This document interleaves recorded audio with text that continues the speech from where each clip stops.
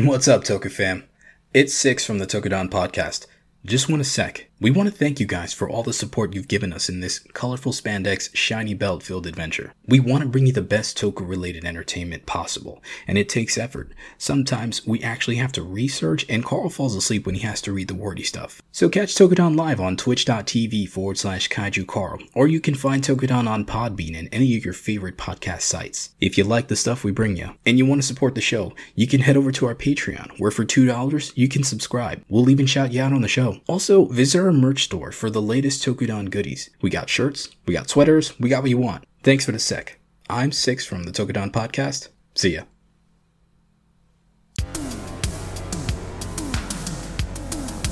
In a world of shiny helmets, spandex jumpsuits, and strange monsters, these heroes force feed you a bowl of awesome that is the Tokudon Podcast. Join Carl and Rob as they haphazardly welcome you to the exciting genre of Tokusatsu. Now, open wide. What's up, everybody? How we doing? What's up, guys? What up? What's up? How are we feeling this evening? Day? I don't even know what it is anymore. It is the Sundist Day? The Sunnest Day. Yes. The sun of days. The sun of days that is lying because it is freaking cold. It is goddamn cold outside. Oh my goodness. I worked pretty much yesterday, and coming home, I was like, it got like colder the closer I got. Yeah, that's fair. to getting home. I'm like, wow, this is gonna be bad. Like normally I have like a constant chill anymore, so I'm usually like battling that. But now it's like fighting Sub-Zero every morning, bro. Like, yeah. No, we were out with some friends last night, and we like left, and we're like, oh, it's snowing. That's weird. I wonder how the roads are. It was fine. The roads were fine in general, honestly. But like the snow, and then when we left, we were like, why is it an actual blizzard outside? This is bullshit. Why am I dying? Why am I dying? Why is my life right now dropping? I'm taking chip damage right now, aren't I? Why is Frost procking? Oh my god. I'm frosted. Damn it. Make it to the car. Good lord. Did you even fat roll? Could you even fat roll? No, I mean you can, but you slow down when Frost procs, and then you take chunk of damage. But like, imagine fighting.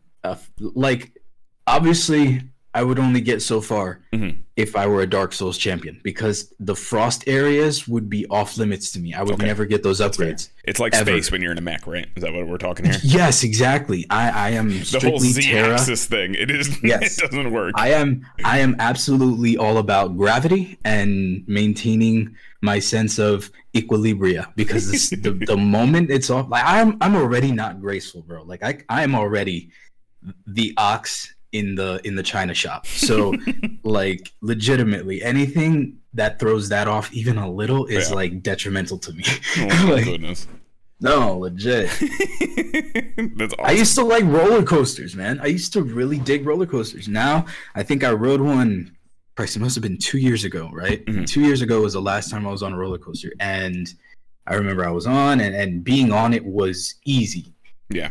Coming off of it, though, my body was like, did we just get into a car crash? Is that what's happening? Like, are you okay? Did we just run from somebody? Why is your heart racing? Are you okay? I'm like, okay, probably goodness. not that for a while.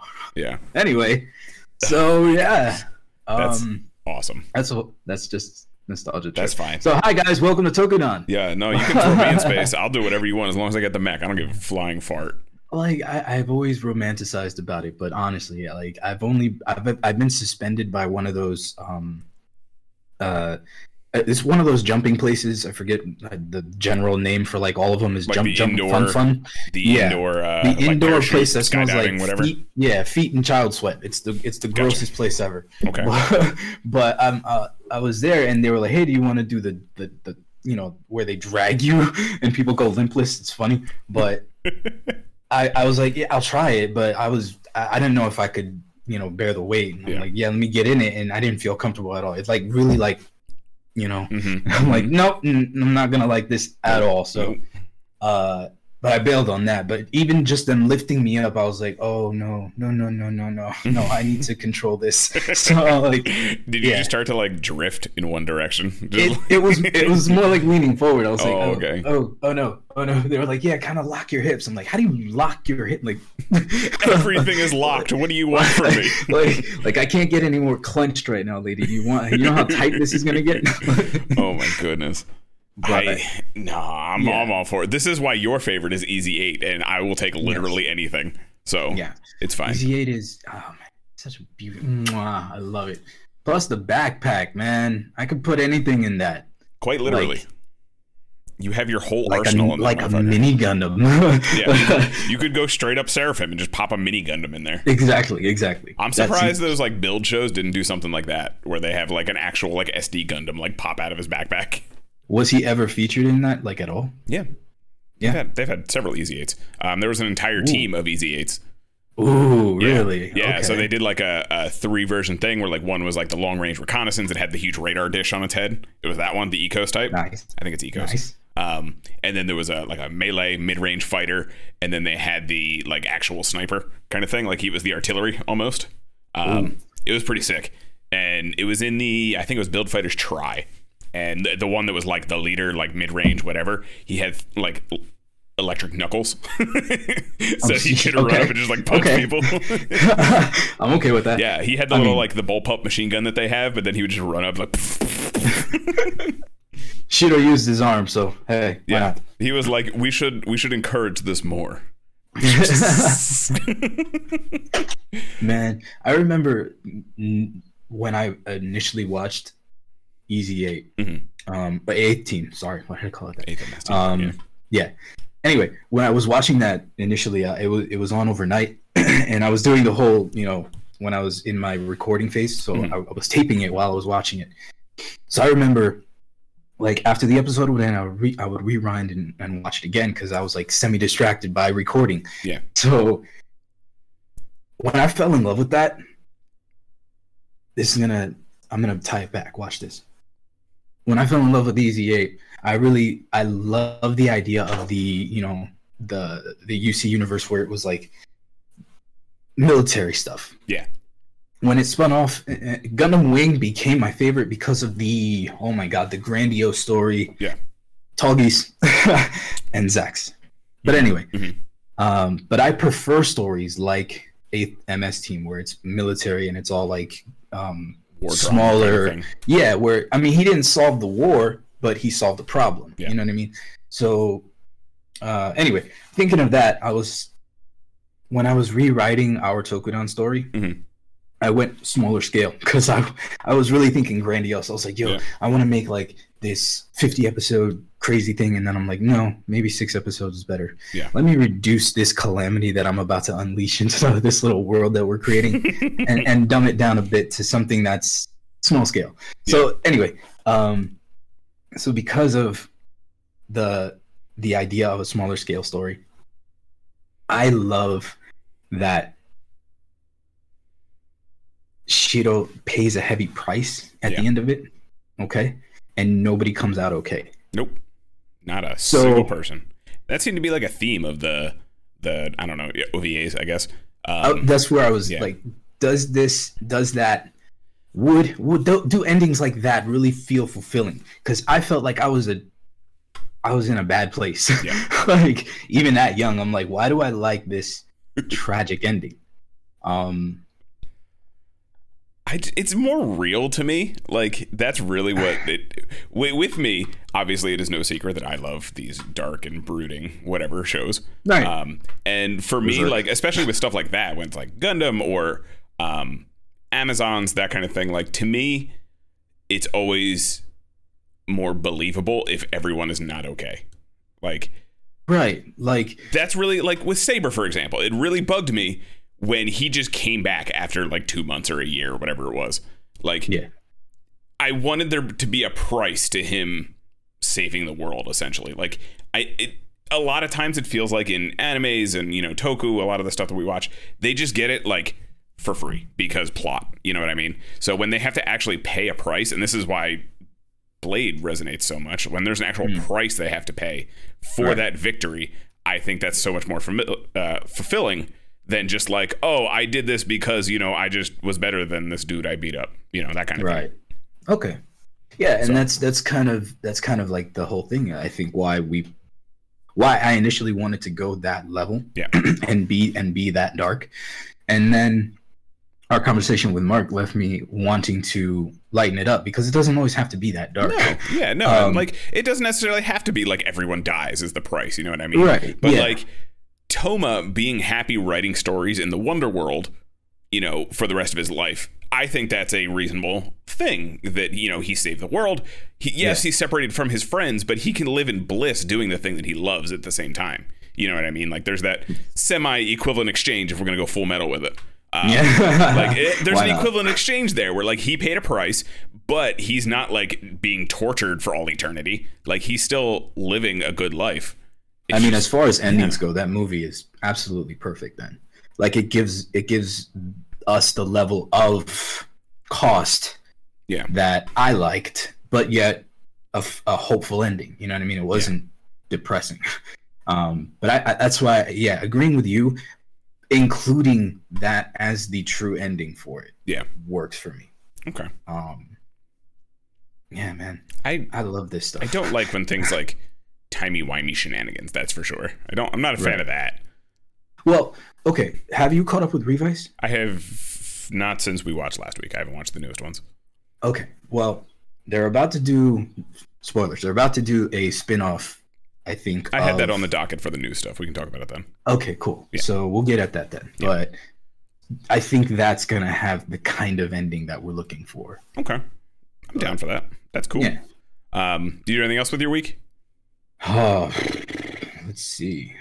Other than that rewrite, I settled on a bad guy. We have a voice for a bad guy. Okay. And then that's pretty much it. I don't know. I caught the trailer for The Boys season 3, and for some reason that sparked a supernatural kick. So I have my flannel on.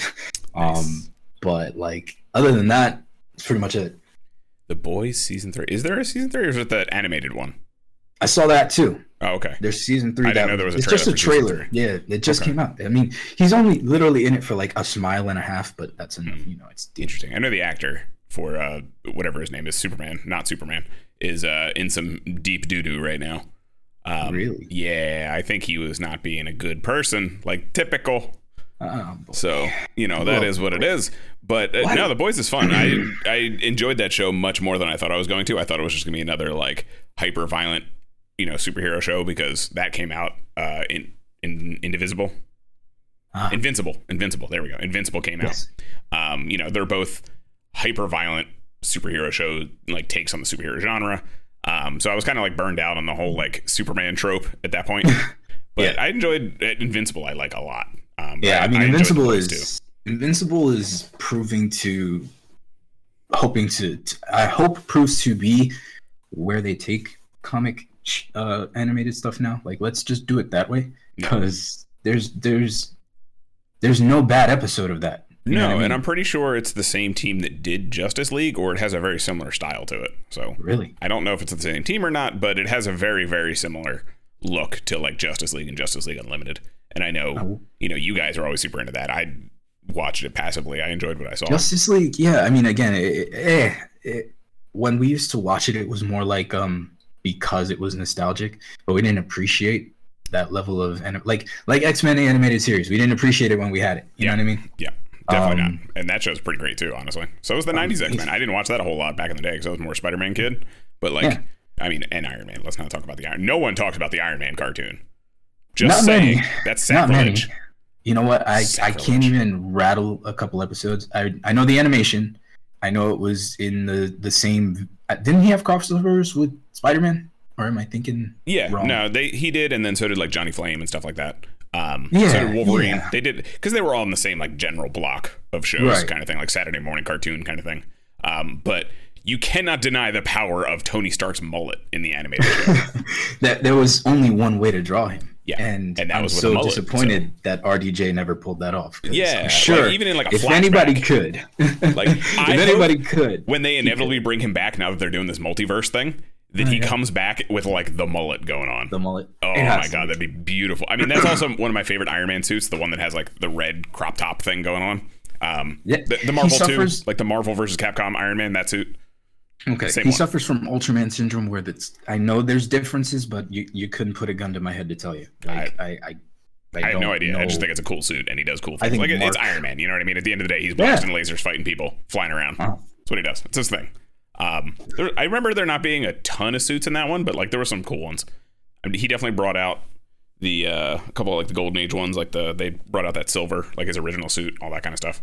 War Machine was in that too, right? War Machine was in that, yeah. That's where I got introduced to War Machine, and I was like, wait, this is Iron Man with more guns. With all the guns, not more guns, all the guns. All of the guns. Yeah, that. Oh man, I gotta watch them. I gotta find it somewhere. I'm sure it's on YouTube or something. I mean, everything's on YouTube, bro. Everything's on Tubi or Pluto TV or YouTube, anything like that. So I gotta figure it out. Such as the subject of our topic today. Yes, the subject of today is actually available on Amazon Prime to watch for free if you have Prime. And it's distributed by Media Blasters. Let me pull up my information here. We'll go through it. We are talking about Hakaider. And more specifically, one of the coolest subtitles to Otoku I've heard in a very long time, Mechanical Violator Hakaider. I mean, they really wanted to set that standard with that title. I mean, automatically they're like, yeah, okay. I love it so much because this movie is the pinnacle of like the things that I love. Like we watched Lady Battle Cop a few weeks ago, a couple months ago now, I think at this point. Oh, wow, yeah. This had the same kind of energy. Like, it was fun. It was fun. It was awesome. Did you watch? I watched the dub, unfortunately. I watched the sub. So I watched whatever was on Prime, which was the Japanese version, the director's cut specifically. I don't know what the difference is, but it's the director's cut. I had to, but let's see if they're two different things. Okay, this will be fun then. So, if you are not familiar with Mechanical Violator Hakaider, it is a 1995 Japanese tokusatsu movie, and this is important, directed by Keita Amamiya, our boy, and written by Inoue himself. Toshiki Inoue wrote this movie, so it is produced by the two boys, our friends, our brothers in arms, that create all the things that we love and hold dear, except for maybe Orobochi. He might be the only other one. And this movie is absolutely everything. I mean, I remember watching it and I was like, I started off, I'm like, wow, holy crap, wow. And then it got really hammy and I'm like, this is so hammy, it's amazing. I loved every second of this movie. So if you are not familiar with Hakaider, he is based on the android Kikaider. And if you're not familiar with that, it's another one of these Ishinomori projects. Kikaider actually had a cameo when they rebooted him in 2014 in the Gaim series, in Kamen Rider Gaim. Oh, we were so stoked when we saw that one too, bro. Oh my god. Yeah, and he looks great. He looks amazing. I never had a chance to see the reboot, so I would like to find it and we can talk about it. But I would like to watch the reboot at some point, even though it's in our intro. I've never actually seen the reboot, but I just wanted you guys to know. I know. We're up on Kikaider, man. Yeah. We got it. Kikaider's cool. And they do a lot of references to Kikaider in this one because it's supposed to be kind of a spin on the whole universe. Hakaider is typically the bad guy to Kikaider. He's his, I don't know what you want to call him, his Vegeta, his rival. His Shadow Moon to his Black RX, yes. You know what I'm saying? Yes. So that's Hakaider. In this one, they wanted to put a spin on it and make him the protagonist. And Mark's saying he knows a guy who could get the reboot. Okay. Yeah. All right. No, I shouldn't say he's our protagonist. He is a dark hero. Yeah, he's the definite anti-hero to the... Yes. And he's I think he has like, what, 12 lines? Maybe? Yeah, maybe. He doesn't talk a whole lot. He does a lot of like staring and then smirking randomly, and we'll get into that.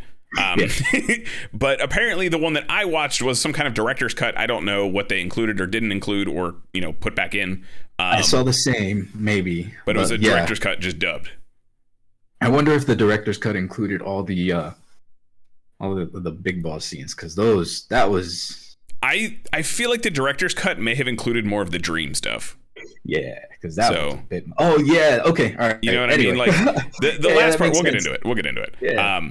But what did you think of this movie? First off, right out the gate, give me the the log line. First, like obviously this is a product of its time. It's not super high budget. I mean, I think there's, how do I put this? It is quality, and I'm not gonna say it's not, but expect what you're getting for the age. You're not getting this super high budget Hollywood blockbuster. Yeah. But dude, everything about this movie is dope. It's so cool. They don't hold back with any of the, like, the practicals are just as good as they do the gore. There's gore in this to the point where you're like shocked. Because the first time it happens, I think it's what, somebody gets their throat gouged open or something like that. Yeah. So he essentially so the beginning of the movie, because this leads into this, the beginning of the movie, we get the typical Toei wave, that screen, and then they pan over, and apparently there's a castle right there, just right out of frame. It's always been there. Nobody's known about it. Yeah, nobody's been there. It's just been right out of frame the whole time. And I thought that was the coolest thing ever. I was like, oh, okay, here we go. They literally just pan over, and that's off high, guys. Starting off with a high note. And so essentially you have these dudes, I don't know who they are. They're some kind of rebel. Okay, to be honest, the plot gets a little goofy, but just know that everybody's a bad guy in some way. Yeah, there's everybody's a bad guy. Good guy. Yeah. Everyone is trying to bide for their own ideologies, essentially. So these guys break into this castle, and they find this man chained up, and they're very confused on what's going on, but they seem to know. I don't even know if they really know what it is. They just know there's a treasure there. That's what it is. They just happen to know whether there's a treasure. And they find this guy chained up, and then he immediately proceeds to do a Satsui no Hado on them. All 15 of these dudes straight up die 1,000 deaths. But I mean, they unload on him. They empty like 17 magazines each onto his ass, and he's just like, he eats all of it. My turn. I was like, okay. They unleash the bullets, and then you hear like the ultra pop, and you go, die 1,000 deaths. And then they're all ripped apart. Yeah, and then it turns into the Flash. And that's it. And then it just rolls the opening thing, the opening crawl. I was like, oh, okay. So that's our introduction to him, and then but he's fully henshin. You do get this dope like silhouette shot of him. Like you really get the appreciation that this is really gonna be fun because he's just standing in this body pile, and you're like, and there's smoke coming off of him. It's cool. So sick. It's the most like Amamiya 1990s thing I've ever seen in my life. Like if anyone has seen Kamen Rider J or Shin or any of the 90s like trilogy, just anything Amamiya has directed, it has the biggest Amamiya energy. And this is one of the things that I love about it, because I love his style. His style speaks to me on a spiritual level when it comes to like directing, when it comes to aesthetics, into his art even. Like, I love everything this dude pumps out, even if it's the corniest cornball nonsense there ever has been. He would be like shooting the same style probably today. You know what I mean? Like, oh yeah, absolutely. And I am here for it. Like, if we could get this level of prosthetics today, let's do it. That's the one thing I miss is the practicals in this are dope. Like there's characters in here that are strictly toku. They're just Michael, I think, is the one character that I'm thinking of. He's strictly in the henshin form the entire time. I think he is an android. He is an android. They're all androids. But yeah, so he's an android, and he's like in the whole movie, and it doesn't feel weird because it's like he's as embedded with this expectation as is his whole movie. You know what I mean? And like, he does have a henshin of sorts towards the end. Of sorts. But we'll get to that. So essentially, this movie is I'm trying to think of the best way to describe it. It's if Mad Max had to try and deal with a love story that he wanted no part of. Yeah, that was so cringy though. Yeah, Hakaider has this look that is literally Mad Max. He's got the jacket with the big things on. He's got the bracers on his arms. It's literally Mad Max. Yeah, legitimate. And so that's him in his human form. And very quickly, almost immediately, right after we get this Satsui no Hado, this raging demon, we see his henshin. And what did you think of that henshin? bro, come on. The when he transforms. Okay, wait, but we're getting ahead of ourselves because the plot is he henshins because this army group is chasing this guy carrying a suitcase full of something, right? Yeah. Okay, so they catch up to him. I don't know how many times that they fired a grenade with gas canisters, but there was only one that made it into his thing and immediately started pluming. Did you see? They shot like 17 of them, and only one went through the window. And it like didn't even do anything. It kind of just like, he just chokes for like 17 minutes. Yeah, choosing to. Anyway, so that's when he's showing up, right? Like he starts to come in with his bike, and I forget how the full transformation is. So essentially, he does this like and then like some wires like shoot over his hands. And then everything kind of like bursts out of him almost. It feels very Shin, yeah, but like less gruesome. He's not transforming. Imagine a weird child of the Guyver Henshin and the Shin Henshin is essentially what we get. The wires look like veins and like arteries, and then there's his heart actually is like a geary, turny, like an engine type thing. Literally, it's like a machine that's being whirred up. Yeah, but it's pretty cool, dude. It's sick. There's like a big light that he's just silhouetted, so you don't even really see a lot. You just see like the silhouettes of the wires and things like that going on. I thought it was a sick henshin. It's the only time you see it. It's obviously just kind of like an artistic whatever, but I thought it was really cool because he doesn't even say like henshin or like he just screams time to violate or something like that. No, could you? He can't say that because that's probably implying many other things. But you know, just come in with a little. Time to be violent. It's time to violate.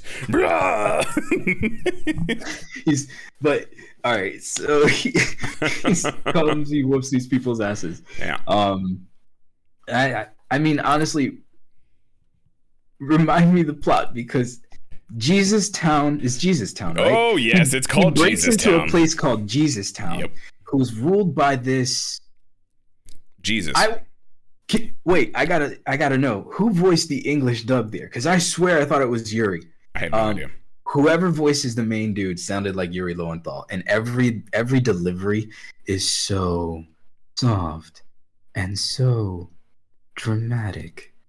It's almost like a dream. You know what I mean? Legitimate. I don't know how he sounded in Japanese. No, in Japanese it's very much like a. It's not quite the Waz like grandiose, but it's that same kind of connotation if he's like calm. Oh god. Yeah, he's just very much like we must have order and justice and So Hokkaido breaks into Jesus Town, which is run by this dude and is like basically immediately recognized. like there's no like there's no holding back in this plot. It goes real freaking quick because it's very loose. It's a very small, like it's not deep. No. It is. We got to get Hokkaido from A to B, and then we're just going to basically make him go in a straight line. That's what it is. And he literally for the first half hour or so is literally just driving in a straight line, and everyone is trying to stop him. And I thought that was the coolest thing ever. Like he is full Terminator. Yeah, when he gets to the fortress gates of the place, Jesus Town. I'm sorry. I'm gonna say it as many times as every time I was like, why that? And then I get that the android is Michael. He's supposed to be. I get it, and I'm like, oh god, okay. But anyway, so he's about to approach the Jesus gates, and he henshins his bike into this bike drill thing. Like it was so dope. He just plows right through it. Yep, he didn't explodes the gates. No subtlety. Nope. But yet I didn't hear any screams. I didn't hear any kind of chaos. It was just there's a lot of times in this movie where there's not even like music. It's just stuff happening. And I thought that was a really cool touch, especially we'll get to the fight towards the end, but like that in particular. Yeah, that felt okay, but all right, so I have a whole rant for that scene. I have a whole rant. Okay, cool. So he immediately breaks into this place, and we're introduced to the villain. Everybody's a villain, but he's the worst. So he's the one running Jesus Town, and he tells Michael, "Hey, go solve this for me, please. Yep. You know what I mean? At Yep. first, it's all like he They recognizes must Hikaida keep immediately. order. Yeah. That's what it is. And Michael's job is to police. He's the head of like the guard. They activate the heavy troopers, which are their like specialized unit, and you find out very quickly that Oh, they look dope too. yeah, Gurdjieff is the name of the Jesus Town head dude. Gurdjieff, yes. I don't know how they pronounce it in English, but that's I how I'm don't gonna even pronounce think they ever said it. it. Okay, his name's I can't Gurdjieff. even remember his name. But yeah, his I remember idea is Michael. you have to weed out any sense of disorder and chaos and anarchy. So he'll find anyone who they assume it's kind of like Minority Report, where like if they think you're gonna do something, they just black bag you and throw you in this machine that like drills a hole in your head and inserts a chip. It's like I mean, it was if he's the villainous thing about Gurdjieff is that he's so convinced in his righteousness. You know what I mean? He doesn't view it as wrong at all to even dismiss or destroy anything. Literally is creating a utopia in his in his brain. He's making the world's utopia, and it's a perfect place to live, and no one can complain because it is utopia. I'm putting up a picture of Hikaida when he first shows up with his shotgun. His shotgun. Yes, he has a shotgun. He has the Doom Guy super shotgun, by the way. Oh, it is nice. Actually, I think I saved a clip during the I don't know if I can bring it up without getting us in trouble. So that's Hikaida. That's what we're looking at. He's got them shoulder pads. You guys know I love me some pointy ass shoulders, so I'm here for it. Okay, so anyway, I don't know what the troopers are called, honestly, to even find a picture. There's something heavy troopers. They basically look like if you took a stormtrooper and then just put a tower on top of his head and then put some eyeballs on it. Like that's what they look like. But they are, we should note that they're real people inside of these suits. These are not androids. These are people inside of these things. And so Hikaida just goes around messing these guys up. And it's kind of wild. It's like the Tony Jaa stunt team. They're taking these freaking hits. They don't hold back with this. And like I said, he's doing this Terminator thing, so they're just unloading bullets on him and he's just walking through them, and then he's just like chopping them in the throat and punching through faces, and you see like kind of thing. It won't let me bring it up, but there is a scene there where he's defeated these things. Yeah. One of them has their arm blown off. Because they try to fire his shotgun. Yes. They get a hold of his shotgun. Yes. And they try to fire it, and it freaking blows their arm off. It is the beam magnum of Toku. This thing is so strong. It's just, and you see it fall down, and the guy gets blown back. It's so cool. He's yanked. It's not just it's god. This isn't a shotgun. We should preface this is not a normal shotgun. This thing is firing like anti-tank slugs, essentially. Yeah. This thing is a monster. It's a cannon. It's a howitzer in his hand. And when he fired it, it blew the guy completely away from it. Arm drops with the gun. Later on, he just kicks the arm off of it or something, or rips it off and picks up his gun again. I love it. Everything about that thing was amazing. It's so crazy. And so Hikaida literally trumps these dudes in seconds because he's a badass until they bring in their own tank, which wasn't even a tank. Did you notice what this thing was? No. What was it? So this was a panel van with a tank turret on top of it. Yes, it's your standard. When you think of the 1920s bootlegger trucks, the ones that always have the milk in the back. The don't take the candy from this guy trucks? Yeah. It's that thing. It's that van where it's like, hey, I got a bike in my back. And it's like, you shouldn't get in the back of that van. It's that van. Why are you even looking at this guy? Yeah. This is not good. This is not good. Run. It's that with a turret on top of it. It's not even a tank. and then he mentions they have the bike fight, which is again all the choreography in this and the stunt work is amazing, top notch. Yep. It's legit in this movie.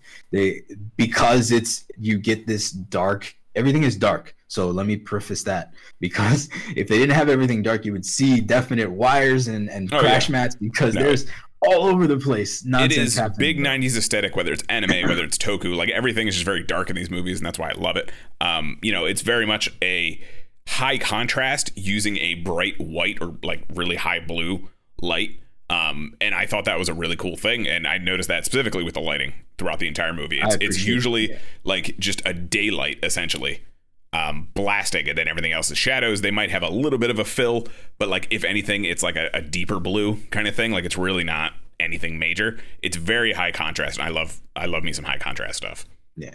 So it's during this that he links up with the Renegade group, and that's when we're introduced to what I think is the director's cut additions. I guess the dream sequences with this with one particular character of this rebel group is I forget her name, Kaoru, something like that. So you're jumping ahead a little bit here. A little bit.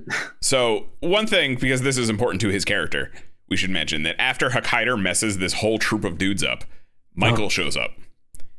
Okay. Michael shows up and is perusing through his people, and one person is still alive enough to get up and walk towards him. And the first thing he says to this guy is, "How dare you still be alive?" It's so justified. Like I was like, why is he mourning because he shows up and he's like grieving these dead guys, and he does the eyelid close thing on one of them.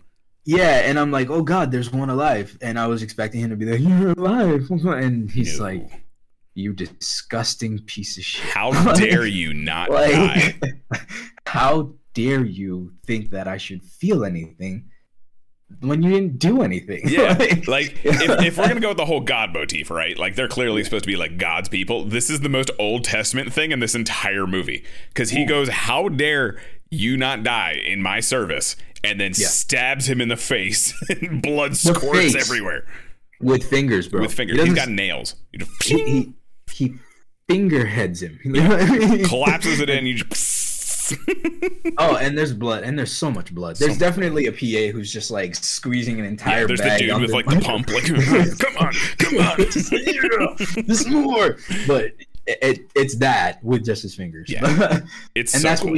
that's where we're introduced to Michael, the android. The android. Angel. Who does have a wing on his back as well. We should mention that, which is used later. But he's got a single wing. I thought you would appreciate that. He's got like one wing. I have a picture of him. He's got one wing on his back. He looks very much like Hakkaider. Keep that in mind. We'll talk about that later. But he looks very much like Hakkaider, but he's silver and white. And right, so that's not a full body picture, but I'll get one. But yeah, I did like the intimidation and the power difference is pretty bleak.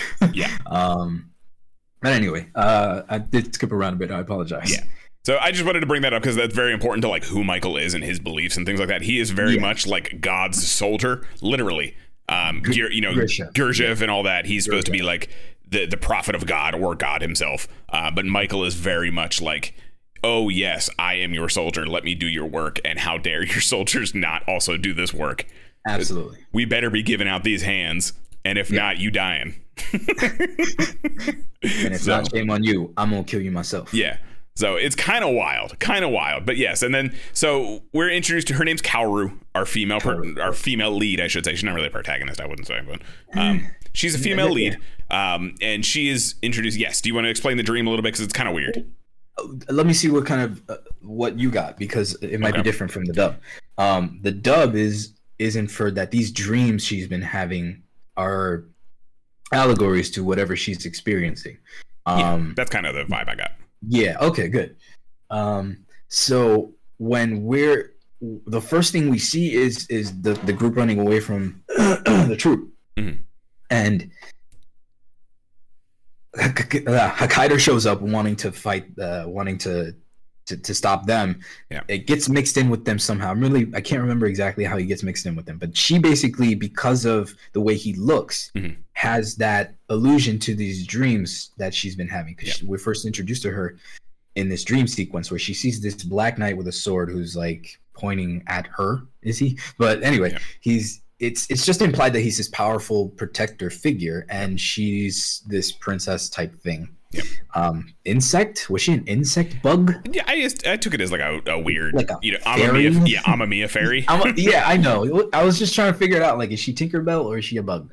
But anyway, so because she sees him, it's immediately like she makes that connection that's who that's him, that's the guy immediately, because he looks like this dream I had vaguely. How many dudes roll in messing everyone up dressed in all black? Let's be fair here. But yeah, just so when he's knocked over by the tank, I believe they run in and like hold them off for a minute and they help him, and then they kind of all escape together. That's how he gets mixed in with them. Yeah, okay. So either way, it begins this sidetrack of this dream sequence that kind of pops up once or twice, a couple more times down the road, and I wanted it to be something more than it was, but anyway. I was fine with where it went. I mean, it's not really a spoiler at this point. It doesn't go anywhere. Yeah, but that's what I mean. Like, it was like, okay, but does that even do anything for him as a character? Like, it was all just her, and then it ends. I think it was more to spur him, because his whole thing, he says it a few times throughout the movie, is he actually says it to one of the guys whose heads he like kicks in or something. If you can't decide your own destiny, you shouldn't be alive. He does have that free will, Yeah, and it's like, motif. If you're not worthy of living if you don't have a free will, essentially, and that's how he justifies his heroing that he does in this movie, which is kind of like, is he a good person? Hero. I don't know. Yeah, he's like, if you don't have free will, that ruptured spleen should teach you a lesson. like it's kind of crazy. So they all escape into like a hideout, and they help him. They repair his arm, because I think his arm got blown off or something, but they help repair it. Because it gets blown off. Because you see this little like skeleton like see-through hand thing, and then they just like Luke Skywalker some spray skin over it. Very strange. Very strange. It's very just, patchwork to fill the time gap, because all it was just it's how to get Huk Hider in front of Gurdjieff. That's essentially what the plot of this movie is. Yes. And it is so even better than Mad Max. Honestly, this kind of feels more the vibe of like Fist of the North Star with its hyper violence. It's Fist of the North Star based on Mad Max, but like it's the wandering dude, hyper violent, all this. Yeah, it's very Fist of the North Star without the like Hakudo no Ken. Yeah. So, but it's in that same mixture where you get the introduction that these renegades are pieces of shit too, because they're all rebelling for a selfish purpose, and only Kaoru feels like they should be doing it for the betterment of everybody. She's like, oh, we should, this isn't a real utopia, we got to save the people. Everyone else is like, but I'm trying to get rich. That's all they're looking at, and I mean, honestly, that's reality, and I think it speaks to maybe Amamiya's viewpoint of the whole thing, that none of these people are good. You know what I mean? Like, everybody has a shitty subtext. That's a very Amamiya thing, right? Or Inoue, even, who wrote it. Like, he's just, everyone sucks. Let's put them through the ringer because they all suck. Yeah, like let's you better earn your happy ending, because the consequences are still there for you, but you know what I mean? Like you're still a piece of shit. Yeah. But so, they go through this thing where like I don't even know any of the other characters' names, honestly, inside this base, because they random don't matter. Guys 6, 7, 8, and 12. Yeah. And then, so you get at one point we saw the one girl, like they used her for a fishnet shot. That was essentially why she was there, to show you like, hey, we have a plan. This is the rebels. Ha ha ha. Let's storm this. Can we talk about when they storm the truck? They have a bunch of guns and they run up and bop them in the head. I was like, okay, whatever. There's a lot of unused guns, but it's because only Huk Hider would be able to take the bullets. Yeah. So it is what it is. But they're in this base that they supposedly, is very difficult to find. And they go through a little bit of like I forget, did Michael track them somehow or something like that? I got kind of confused. Yeah, before that, we have that sequence of revelation, how Gurdjieff is treating people who go against the grain. And where he damn, that got dark. Yeah. Like, One Flew Over the Cuckoo's Nest type of dark, bro. Like, the ultimate shock treatment. He's lobotomizing people, essentially. Straight up. He's turning them into passive zombies who are basically... Mm-hmm. And these are the soldiers that Huk Hider's fighting the whole time. Right. So mind you, these are now following his orders because they now see him as the god. Yep. They are literally strapped into an iron lung, and then they show you this X-ray of a drill going into a skull, and like implanting a chip, and then it just like wires out into their brain. It's kind of wild. So mind you, Hokkaido's been brutalizing these people the entire poor people, movie. yeah. So these are the poor fools that have been ripped in half by your hero. Congratulations. Yeah. How good do you feel? Yeah. So that's the stuff That's I like. where the I'm like, anti-hero part comes in. Oh, I guess. Yeah. Okay. Oh no, he's the good guy. Okay. Yay, he killed. I mean, I guess you could say he's putting them out of their misery. I guess. I'm so sorry, guys. Okay, so He's an android. He doesn't feel anything. They attack that thing and they get their asses handed to them. Yes, the super soldier dudes just like show up at the fortress. Yeah, they're having a fallout at that moment. Of course they are. Yeah, because Hokkaido's like, you guys are actually dicks. I'm actually gonna stop you guys too. And then boom, the Gurdjieff's forces shows up. They kill everybody. You know what it is? I'm sorry. I think I realized. I think they were tracking whatever was in the cases. That's how they found it. Sure. Let's go with that. There were some computer things happening, and then all of a sudden they showed up. So there's a lot that I probably missed because of the dub. Like again, I was like, that's probably not the line. That's probably not the line. You know what I mean? And it was a lot. Oh my god, especially for Gurdjieff, there was a lot of. And then finish the sentence. Oh. Off camera. That, and I was like, but wait, what was the beginning of that sentence like? Yeah, there is a little bit of that because he does this kind of, he's very preachy in the way he delivers his, even in Japanese. He's very like, but that's when you get all the exposition. Yeah, and unfortunately, he's the exposition dump. You know what I mean? Like that. So I was getting everything from him. Yeah. While still thinking it was Yuri Lowenthal the whole time, and I still need to find out who it was because that's gonna bug me. So like these guys attack. Hokkaido does his Hokkaido thing, and from this point until the end of the movie, Hokkaido just starts eating bullets. Like I don't know, and I don't mean in a good way. Like he's not terminating through them anymore. After he gets hit with that tank, from then on, he's actually feeling all of these bullets and gets his ass beat for like a good 45 minutes. A lot of chip damage, a lot of battle damage on him. And so he's eventually like rocketed. He gets rocketed. He gets rocketed in the chest and thrown out a window. Yes, I forgot about that. On fire, by the way. They lit that suit on fire. They did? I don't know. He's on fire though when he goes flying out the window. So he survives that. Kaoru and all them. Oh my god, it won't let me load the clip. But there's one moment while after they beat Hokkaido. Oh, I know exactly because I put a huge bookmark in that. I paused it, rewound it, recorded it, and everything, and played it like 3 times. They had me dying. So they think Hokkaido is killed, right? So yes, all of the super heavy trooper dudes are there. They're lined up. And Kaoru and some other dude are like the only two surviving. The last random guy. The last random dude like run up and they're like, oh my god, Hokkaido. Bah! So the troopers literally stop, turn around and start to walk away. No, they don't stop. Oh, I'm sorry. That's the point. I'm sorry. Yes, that's the point. So they stop and turn around and start to walk away because Michael shows up and he goes, hey, Hokkaido's done. Ha ha ha ha. Oh, thank you. He shows up, and as they're walking away, they're all ignoring him. There's a good 20-something dudes. They're all ignoring him. There's a troop that's just walking, bro, just past the two. They've already been shot once. Yeah, right? they're all, they're holding their arms, everything. The entire regiment ignores them until the last dude. The last dude goes pop, pop, pop, pop. Just 2 hips, 2 shots from the hip. He doesn't even fully turn, guys. He doesn't even fully turn. He doesn't even recognize her as a threat. He's just like, that's still breathing. Bang, bang. And then it was so disrespectful. I played that like 7 times. I was like, oh my god, that is amazing. Because I watched, so you can watch it and I swear every time it gets better because you watch the first guy walk by and not recognize them. And then you're like, none of them are even looking at him. Yeah. Not even the last guy who shoots them barely registers their existence before capping them. Doesn't even turn. Like it's one fluid motion. It was so good.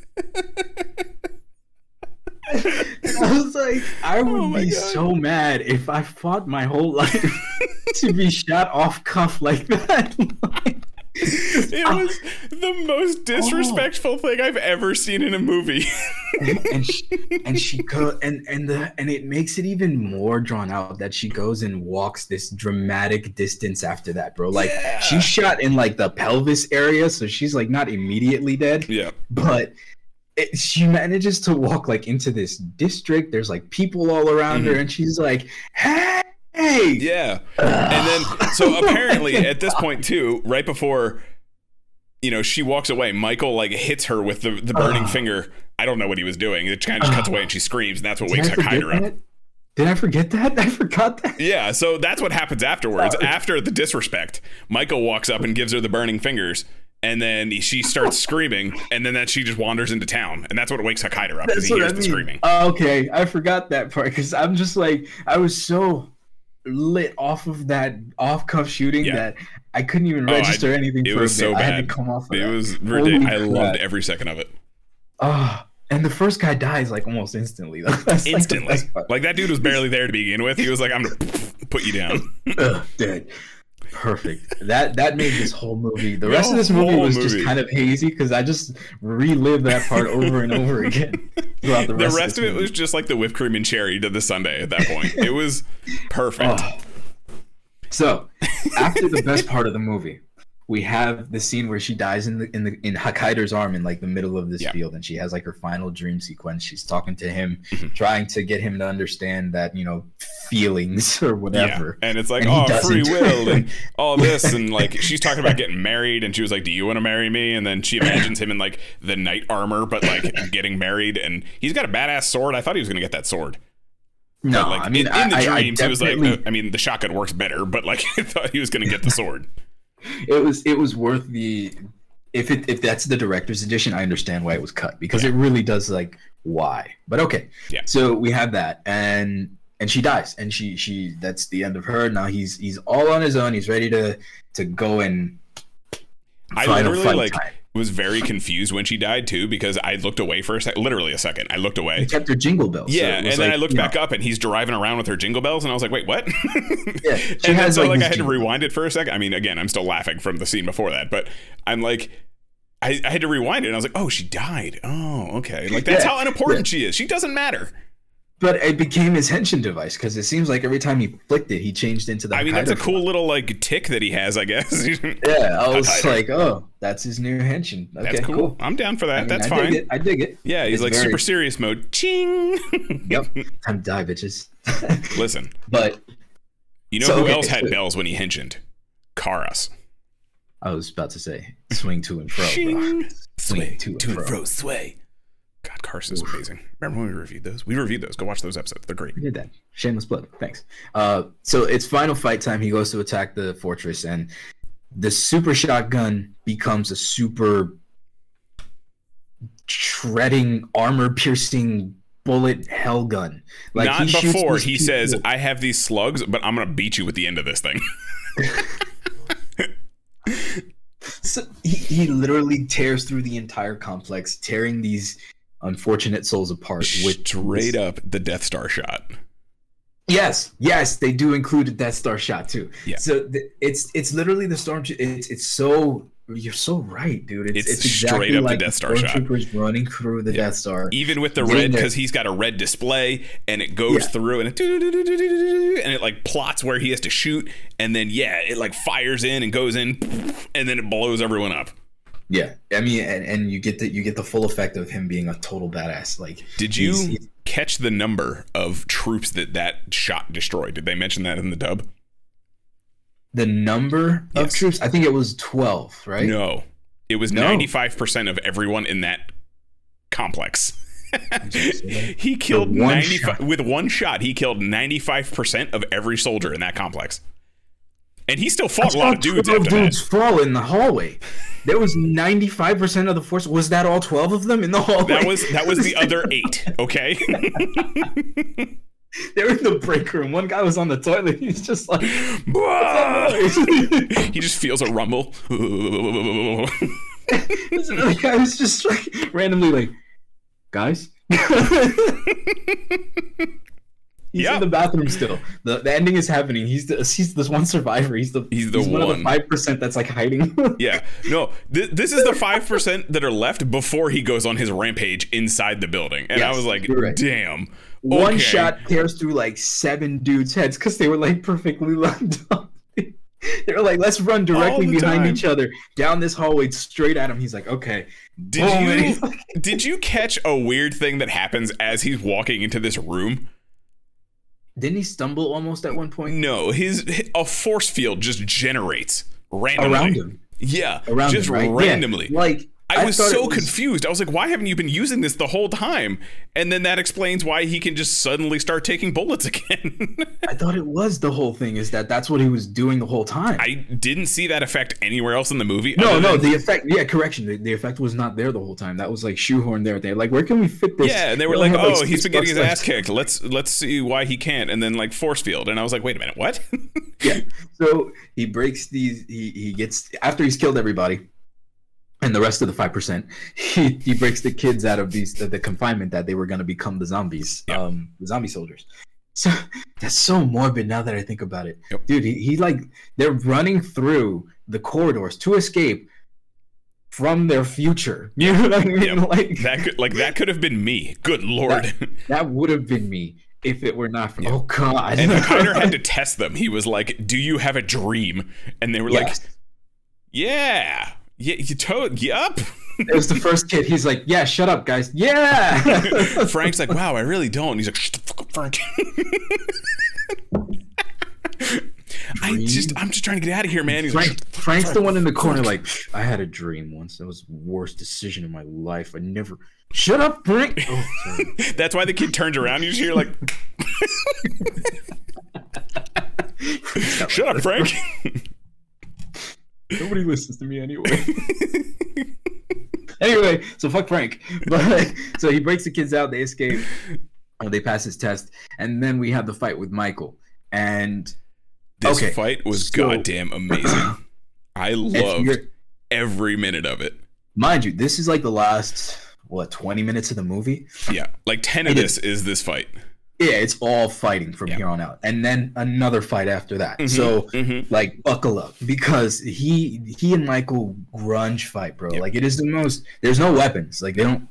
there's no sword fighting. There's no shooting. Nope. It is straight knuckle up, bro. Yep. Like, they... And before this, right before this, you actually learn that Michael is the next iteration of the Hakaider project. So you learn that Hakaider used to work, he was the original Michael and then developed a will of his own. So Gurdjieff locked him away in that castle from the beginning.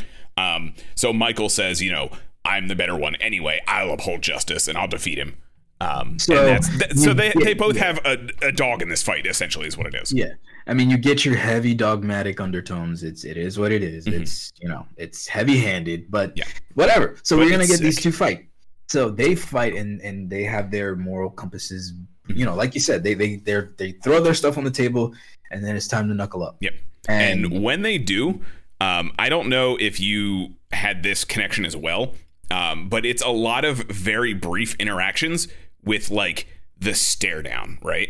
And like at first I was like, why don't they just like do something? And then I was thinking about it and I was like, this is straight up like a legit samurai fight. Like the way that they're just like clang clang and then just back off, clang clang.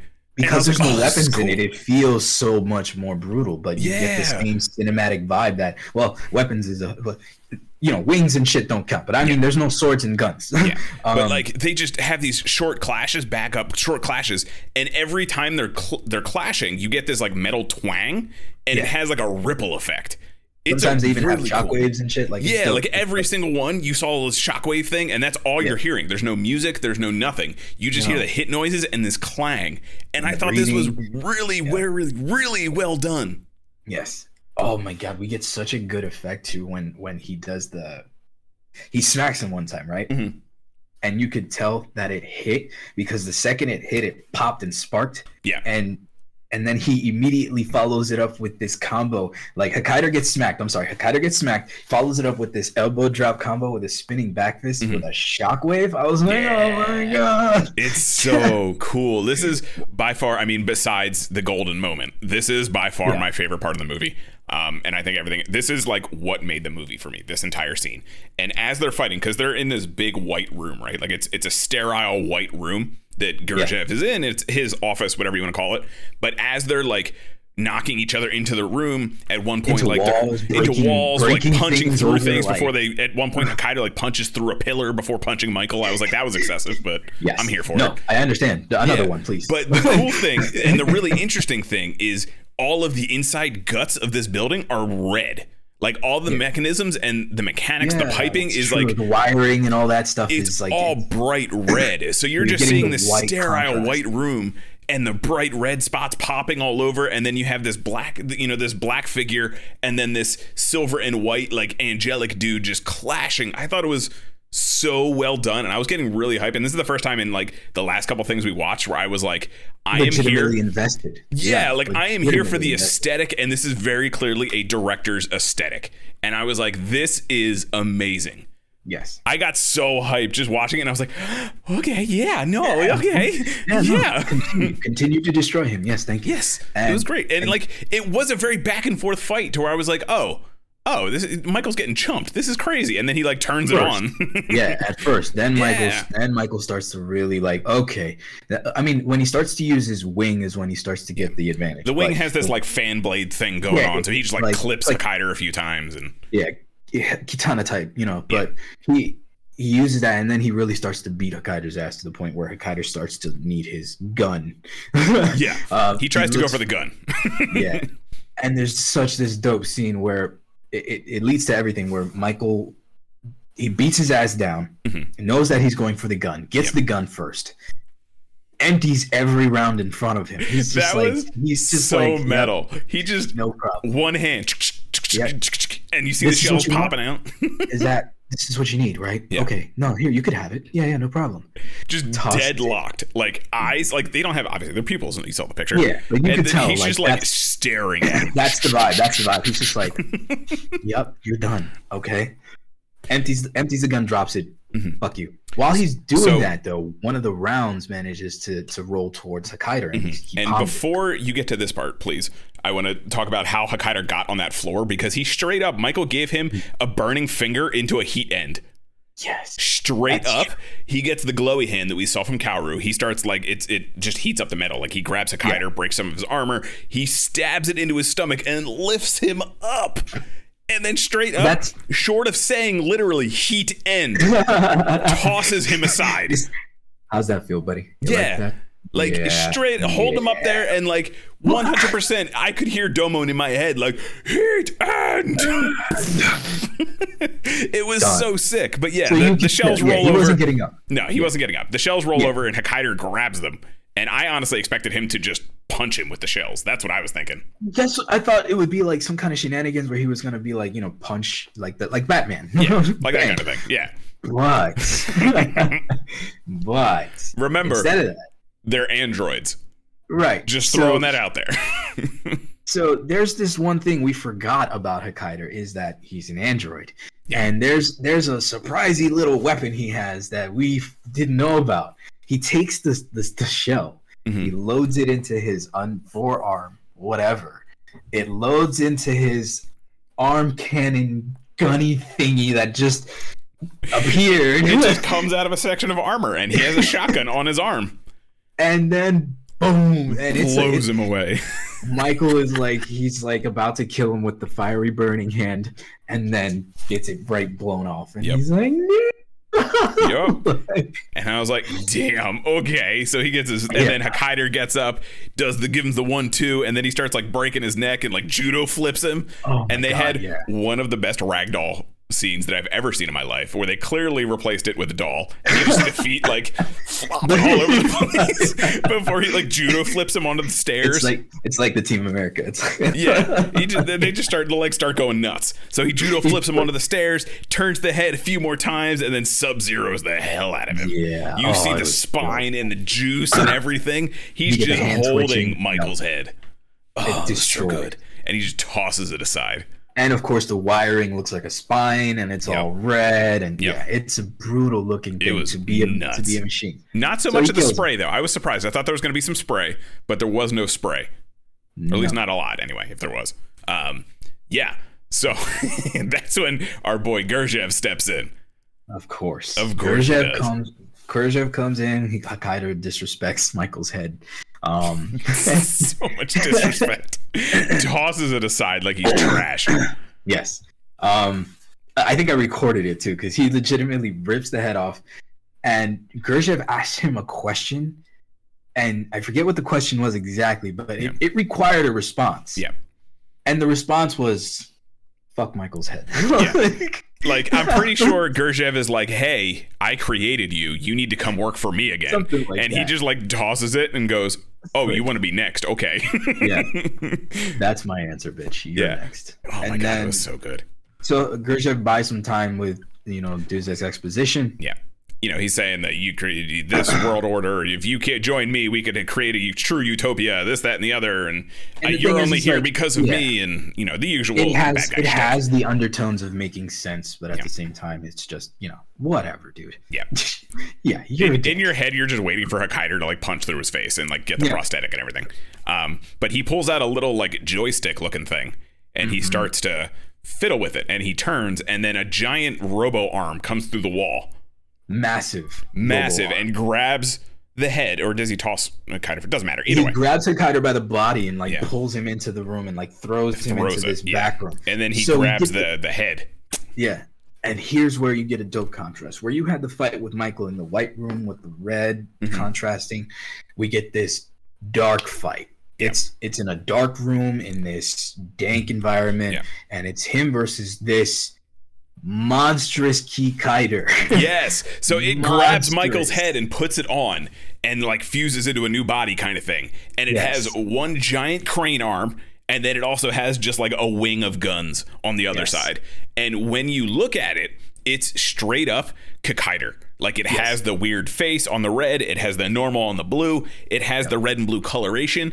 And this is where I was like, I know they made some references, because at one point the guy shocks Hakaiter, right? So when he first shows up, that's how they kind of get Hakaiter down for the tank to roll up. He shocks him, and you get like red and blue lightning. I don't know if you noticed that. Really? You got like red and blue lightning, and then there was green and yellow. And I was like, is green and yellow a character too? Like obviously red and blue is Hakaiter. So I tried to look it up. I don't think it is. But like I was like, oh, that's a Hakaiter reference. That's pretty cool. Because obviously it's a spinoff, and they're trying to like redo the universe almost. But then we got this monstrosity, and can you try and find a picture? I don't even know. Let me see. Yeah, I can try. See if you find a picture. But this thing is straight up red and blue. It's got the half and half thing going on, and it's like if Ed from RoboCop had wheels instead of legs. Yeah, because the one in the thing is like a buzzsaw under its throat. I was like, that's nuts. It's such a giant looking thing. Hold on, I think I'm just about to get a good one. And it's the same style of like stop animation. It's the same kind of puppetry where if you've seen any of the RoboCop movies and you see Ed 209 walk around, it's that same style. Or if you want a Toku reference, it's the same thing as Zeto. I'm sorry. Zet. Which Zeto? one? Zeto. Zeto. Yes, that was the one with the weird pool monster, I think. Yeah. Because that one you get the spider lady that comes out and does things. Same style animation. That was also directed by Amamiya. I don't know if Inoue wrote that one too, but Amamiya directs that as well. So you get the same style thing where you get this Hakaiter versus your monstrous creature thing, and like you see the clay doll kind of like flopping around a little bit, but it's not moving a whole lot because that's difficult. It's very 90s. It feels very 90s, but it's good, bro. All right, I think I got a good shot of his face. All right, so these are gonna load up. Perfect. So this is the fight that you get. It's very gnarly, and like you were saying, it's very big contrast to what we were looking at before, as opposed to this clean room that's now covered in red.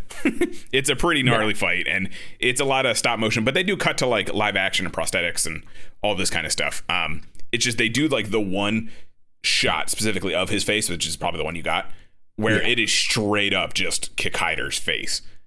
It is, and there's no two, and that's what I thought was going to happen. I thought Hakaiter got like brutalized, and because in the dub, it's really just a monster. Yeah, you know what I mean. Like it's just there, and they don't call him Hakaiter in the Japanese version at all. No. They don't mention the name Hakaiter at all. Okay, because they really were just like, hey, big monster Rancor fight. You know what I mean? So essentially, yeah. And yeah, so it turns into, I don't even remember how he kills him exactly. I think he shoots him again. Oh, I remember how. So go ahead. Hakaiter the entire time has had this cross on his chest. Oh my God, yes. How could we forget? Exactly. that? That's why I got disappointed in myself. So he's getting his ass kicked. Yeah. I mean, mind you, he's getting demolished. I think he loses an arm too. Yes. He gets his arm taken off, and suddenly his brain starts to swell. Yes. So he has a brain underneath the big thing there, and you can see it. It starts glowing. And then you hear a somewhat familiar sound. This whoa, whoa, whoa, whoa. And yeah, you see the X start to glow as well. And then all of a sudden out of the X comes 3 cannons, and he fires straight up a Guyver Mega Smasher. It is the Mega Smasher, bro. Mega Smasher.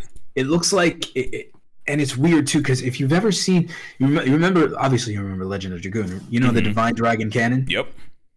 When it starts off as this little like nubby looking thing, and it comes out, and then it just opens up, and you can tell because the second it opens up, there's this glowy light that's gonna come, and you're like, ooh, boom.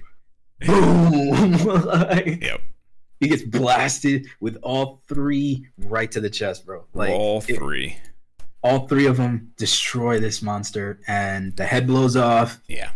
The body explodes, and that was the end of it. And that was the end. On the screen right now, if you're watching the video version, which you can go check out early access on our Patreon, or it'll be on YouTube on Fridays, you can see right now, this is the picture of the Kikaider robot. This is his face. Like I said, straight up Kikaider, which is pretty gnarly looking. I like it. But yeah, a freaking Mega Smasher. How could I possibly forget? It's the only thing I've ever talked about besides a Vulcan cannon. It's true. It's true. We've disgraced ourselves. I apologize, guys. I'm upset with myself. I'm about to make up for that, and I'll put some up on the Discord. Here you go. I found some pictures of the Mega Smasher so we could watch it together. That's how it comes out. Actually, it starts off as these little nubbies, guys. Don't forget. They start off as these little nubby looking things and then become Mega Smasher cannons. So he does that. He blows the Kikaider monster to hell. The head falls in front of Gervesh, and he's trying to flick the switch for some reason, even though the head's right in front of him. he's like, no. He pulls out this really dope Trace Kushranada caliber pistol. Takes a couple pot shots at Kikaider. He tried. It was adorable. It was cute. Yeah. Gets got by Kikaider. Yeah. Gored. Well, by first they have the conversation again where he's like doing his thing, and Kikaider straight up says, "You're not worth killing." That's how low this dude's bar is. You are not worth killing. So when Kikaider goes to walk away, he picks up one of the guns that were on the Kikaider robot and tries to shoot Kikaider. And Kikaider turns around and pops him in the stomach and essentially blows up a pillow, is what happens. Kakashi, yeah. Yeah. He Kakashis him. And then feathers just everywhere. Feathers. Not even blood, just feathers. Which made me think, I think it was more of an artistic choice than anything. But I was like, is he a robot? Is he not? Are we going to go into this? Like, is he going to pull his hand away and it's going to be circuits? What's going on? I think it was so Kikaider wasn't covered in red shit for like the last scene of the movie, so they could have for the walk away.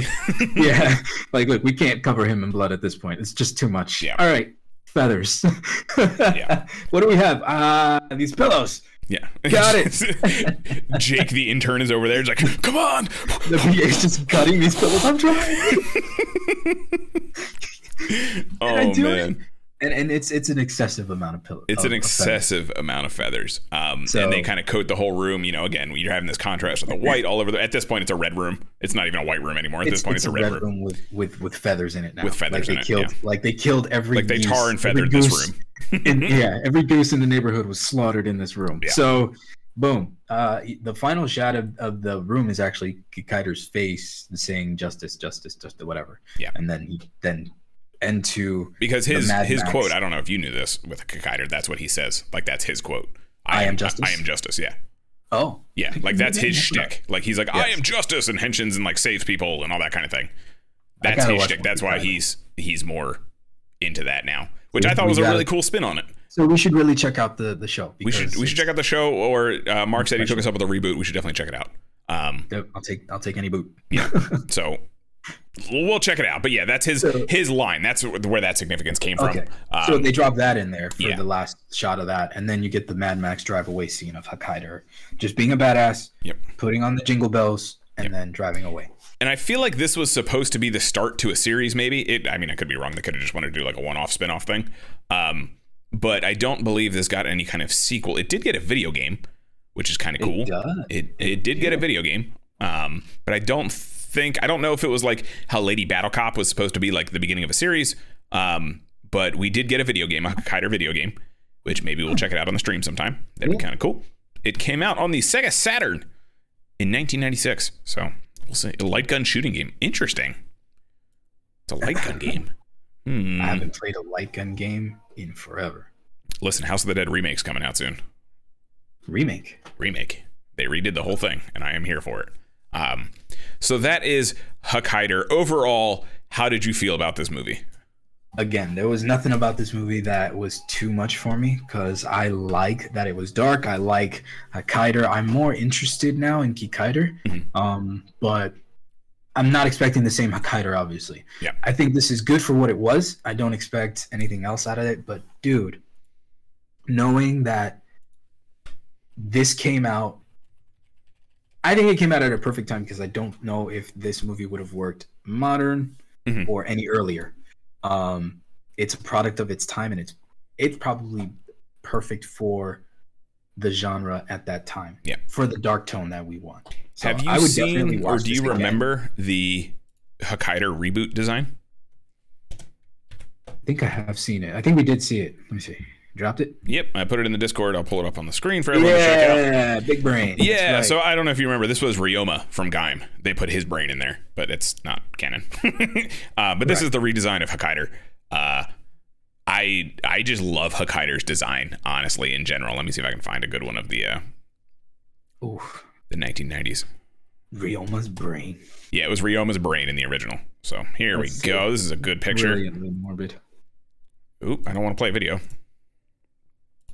I'll pull this up real quick. And I just put in a... Oop, it kind of came out not as good as I thought it was going to, but, there's a picture of our boy. Possible.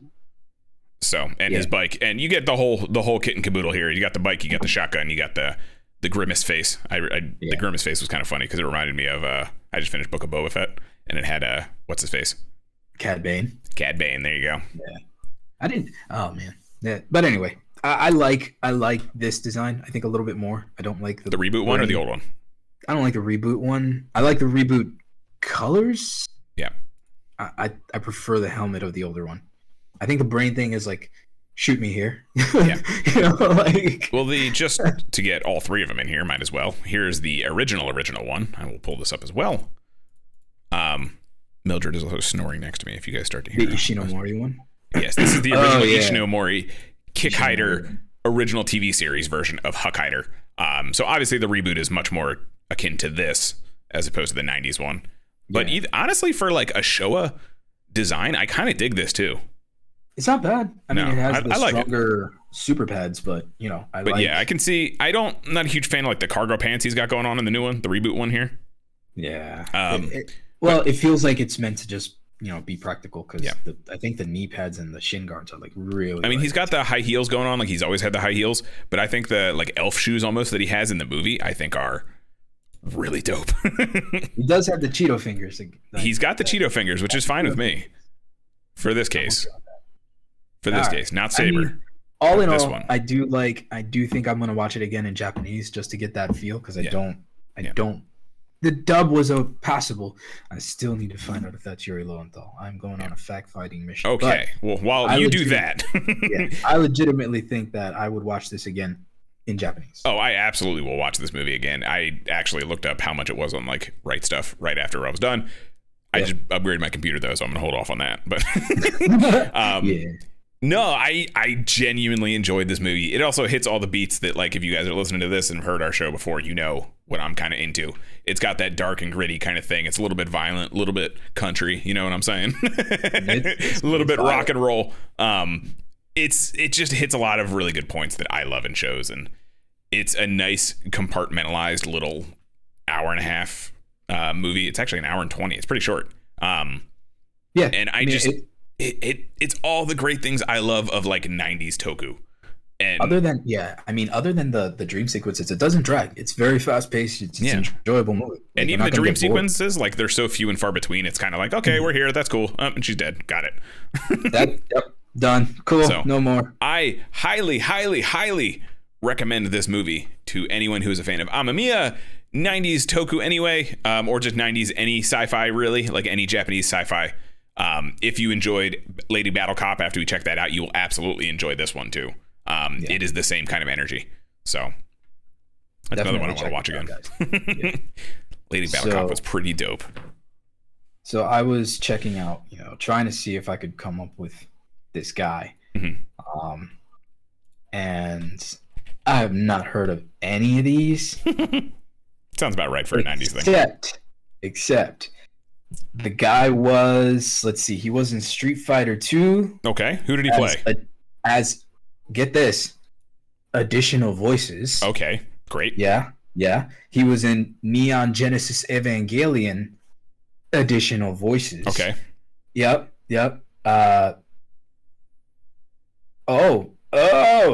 Okay, here we go. So dude was in Rurouni Kenshin. He was Kawaji Toshiyoshi. He was Okubo. Oh, he played a bunch of freaking characters in that. Oh, he's that guy. Oh, he's one of the police dudes. He's that guy. Yeah, he's an outlaw star. He's like I've heard that voice, but I've never seen him in anything. Like, That's why I was so convinced it was Yuri. I'm like, this guy sounds like Yuri. In Naruto, he was Fukagu Uchiha. Tekiya Uchiha. Is that the dad?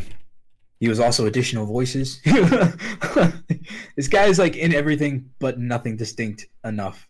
Yeah, that's Itachi and Sasuke's dad. Ergo Proxy, Kakashi. He was in Ergo Proxy. God, I love Ergo Proxy. I gotta watch that again. Yeah, he was in Moribito, Naruto Shippuden. This dude was in everything, dude. He's like that one guy from like a whole bunch of 80s and 90s movie. I recognize him from like Big Trouble in Little China, but he's got like the mustache and he's kind of balding head, long hair. You know exactly who I'm. He's always guy. Like a henchman. Yeah, that guy. Yeah. Isn't there a documentary of bad guys? Yeah, like there's a whole documentary of like I recognize that guy or something like that. Yeah, crazy. Yeah, like those dudes. Do they have them anymore? I don't think they have those guys anymore. I don't know. They don't have like those recognizable B guys. You know what I mean? Yeah. Like it's always the star plus an obvious star that's gonna go nowhere. Not one of those enduring character actors. You need like the A list and the C list kind of thing. Like, I think the closest thing we can associate to that is the C-list. Mm-hmm. But at the same time, some of those C-listers become the stars. Like, Ryan Reynolds started off as a jackass. You know what I mean? Yeah. Now this guy's like the shit. Yeah. I just watched, last night I was watching The Adam Project. Yeah, that's by the same one who did like Free Guy or something like that, right? Same team? Is it? I think so. I believe it's Skydance, right? Yeah, but maybe. The Adam Project was... It wasn't bad. I mean, I think we got Jamal's approval on it, and I checked it out because of that. And I was like, you know what? I didn't find anything wrong with this movie because it didn't try to be anything other than what it was. It was just fun. Yeah. Had a bunch of shenanigans in there that you're like, okay. I mean, have you watched it yet? No, I have not watched it. Okay, so I'll save that. Check it out. But it really is an enjoyable movie. Like. Yeah, it's nothing great, but you won't not enjoy watching it. Just like Hokkaido. Just like Hokkaido. I love Hokkaido. Yes. Yeah, I did really actually like this movie. But okay, I'll check it out. You never know. Should we get to some news? Yeah, what's up in the news, man? So, I guess first off, since you alluded to it earlier, they did announce a Kamen Rider Veil spin-off episode. Yes. And they got some screenshots going. You were able to send me a few.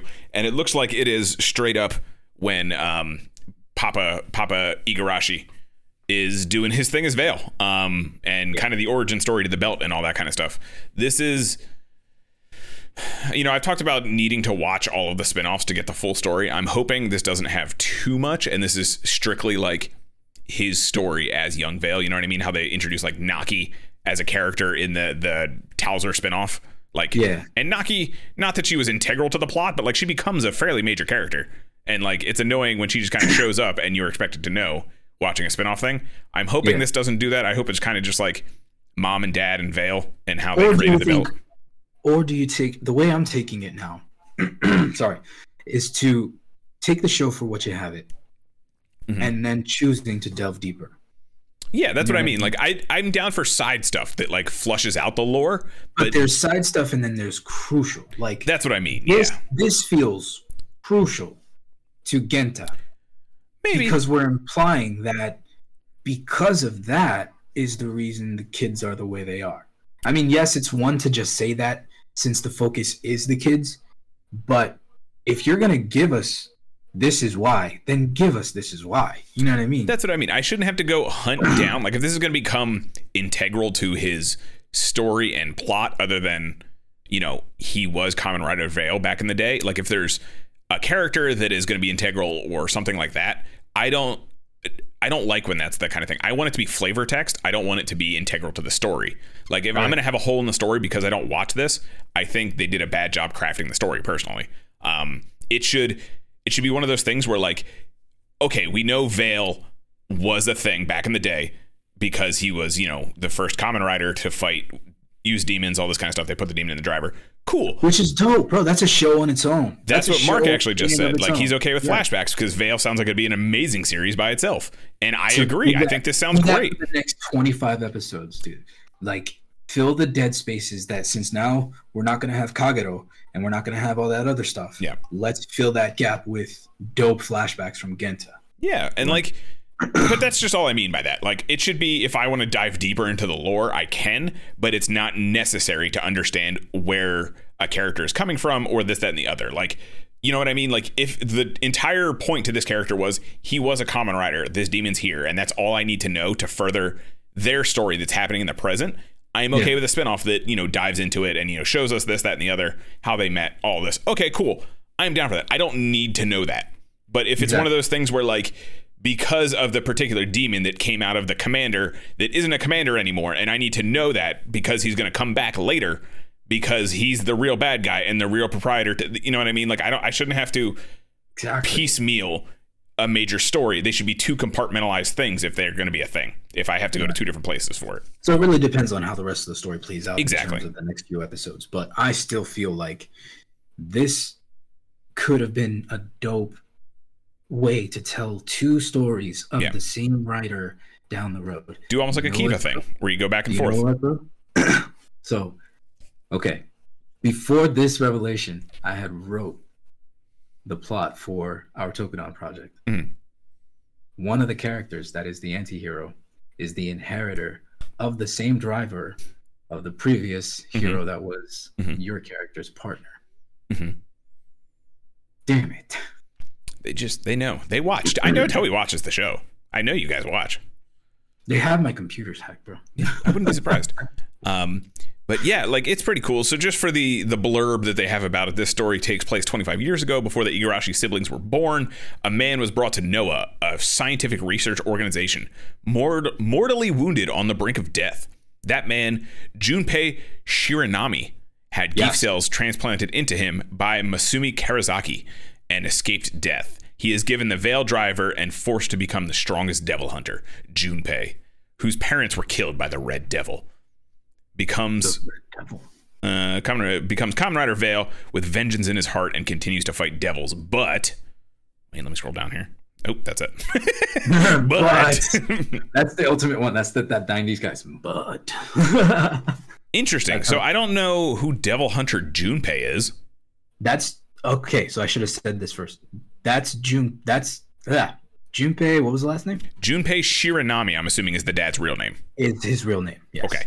So he is given the Veil driver and forced to become the strongest devil hunter, Junpei, whose parents were killed by the Red Devil, becomes Kamen Rider. But like, I'm just not understanding. Was he a devil hunter before he became a Kamen Rider? Is that what it is? I think because of it felt like a rehash of Ichigo, where they took him, injected him, transformed him, and became a rider. So it felt like Ichigo again. So that's where I was going with it. I'm like, oh shit, this is just like Ichigo. Yeah, and that makes sense. I'm just confused on the two different titles. That's all. Like, is he obviously a Kamen Rider Veil, but is he like, was the strongest Devil Hunter Junpei his title before he became a Kamen Rider, or is that something different? I'm thinking, yeah, because he's going to become Genta, I think, because of whatever happens in this. So yeah, Genta, I'm assuming he's going to get the Stone Heart, all that nonsense. Yeah, so maybe he was the Devil Hunter Junpei, which is a fucking amazing title. You should go by that all the time. I wouldn't go by anything else. Yeah, not even on my Starbucks cups. Devil Hunter Junpei. Who's like, sport? It is Devil Hunter Junpei. Yeah, like I demand to be known as Devil Hunter Carl from now on.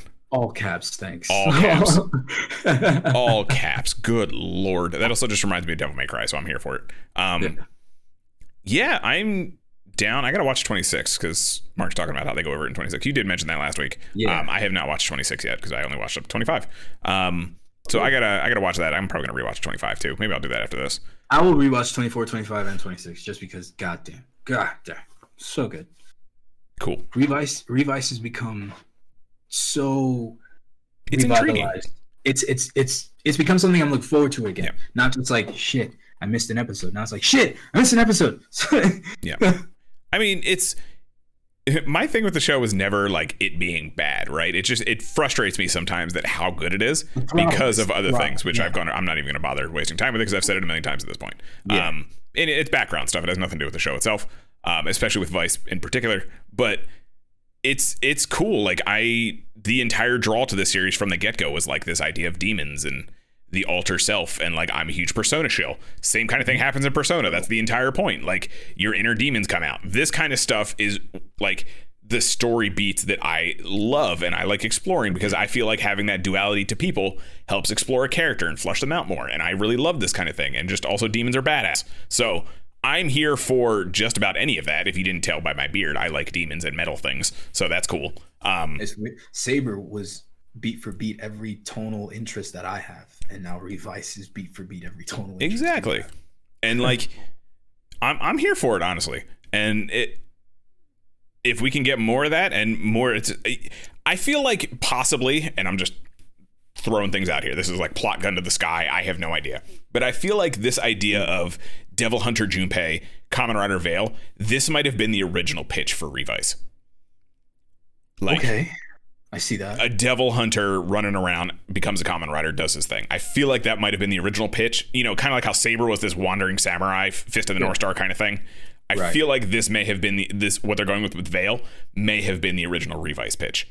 Maybe. Or like as many of us do when we create a story and all of a sudden we catch an idea and flush it out. Yeah. That's probably it too. Like I would say like, unless, I mean, it really depends on how this Veil story plays out. Because I really hope the mom is more than just the mom. You know what I mean? Like I really want her to be like, I want her to be like a Devil Hunter, honestly, even if she's not a Kamen Rider. Yeah, like something to the point where, she is actually super damn important. Yeah. But Garo actually does something similar. Like when they do the Raiga. Is it Raiga? Is that his name? I think so. Tiga's son or Taiga's son. Ryuga. No, Ryuga is the alternate timeline. I think it's Raiga. Anyway, it doesn't matter. The main timeline. His father is a Garo Knight, a Makai Knight, and then his mom is a Makai priest or priestess. That might be Taiga, actually, or Kaiga, whatever his name is. Either way, that might be. My point is, when they combine stuff like that, you usually get a really cool outcome of some kind. And I could also be thinking of a completely different character now that I think about it from the anime. So it doesn't matter. Either way, my point is, you take two really cool things and combine them, and then you could get, all kinds of cool stuff. And they have 3 kids, so like maybe Sakura starts doing more of this Devil Hunter nonsense if the mom's a Devil Hunter. Maybe that's why she's switching the weapons out and things. Maybe that's a Devil Hunter thing. I don't know.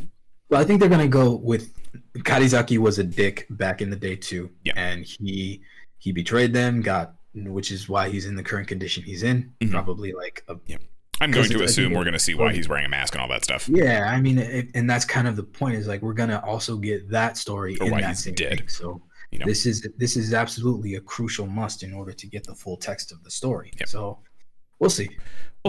I mean, again, if it adds flavor to it, cool. Fantastic. I'm here for it. If it is genuinely like you can't get the full story without this, and by full I mean like a solid story, I think that's kind of messed up. Like Naki is the perfect example. Mark feels like she's going to be a handler or was on the research team. Okay. Oh, that would be dope. But then would they really be cool like that? I don't know. We'll see. We'll see. But Mark also wants young George flashbacks. Baby George? Like... Yeah. I mean, we got the flash forward in the movie. I got to watch the movie still, but we get the flash forward for 70 years. And then we got the Ichigo, or I should say the 01 stamp because of it. If he never does get a rider, I really hope that they make a George figure, like an Izu figure. I want a George figure. He's my absolute favorite damn character in the show. Cool. I dig it. I can't get enough of him. He's always... I wouldn't hate a time skip in Revise, honestly. Like, we're getting a lot. I mean, I don't think they will, but like, you know, this takes place 25 years ago. If we get another like 25-year time skip, I'd be down for that. Old Iki Igarashi. Tired of your shit, Iki. Bro, I'd be down for it. Iki. That would, yeah. Okay. I'd be down for that. I don't think that's gonna happen, but but it's fun. You know, I mean, they could do it like they did it in Old Man Iki storyline. That's what I'm saying.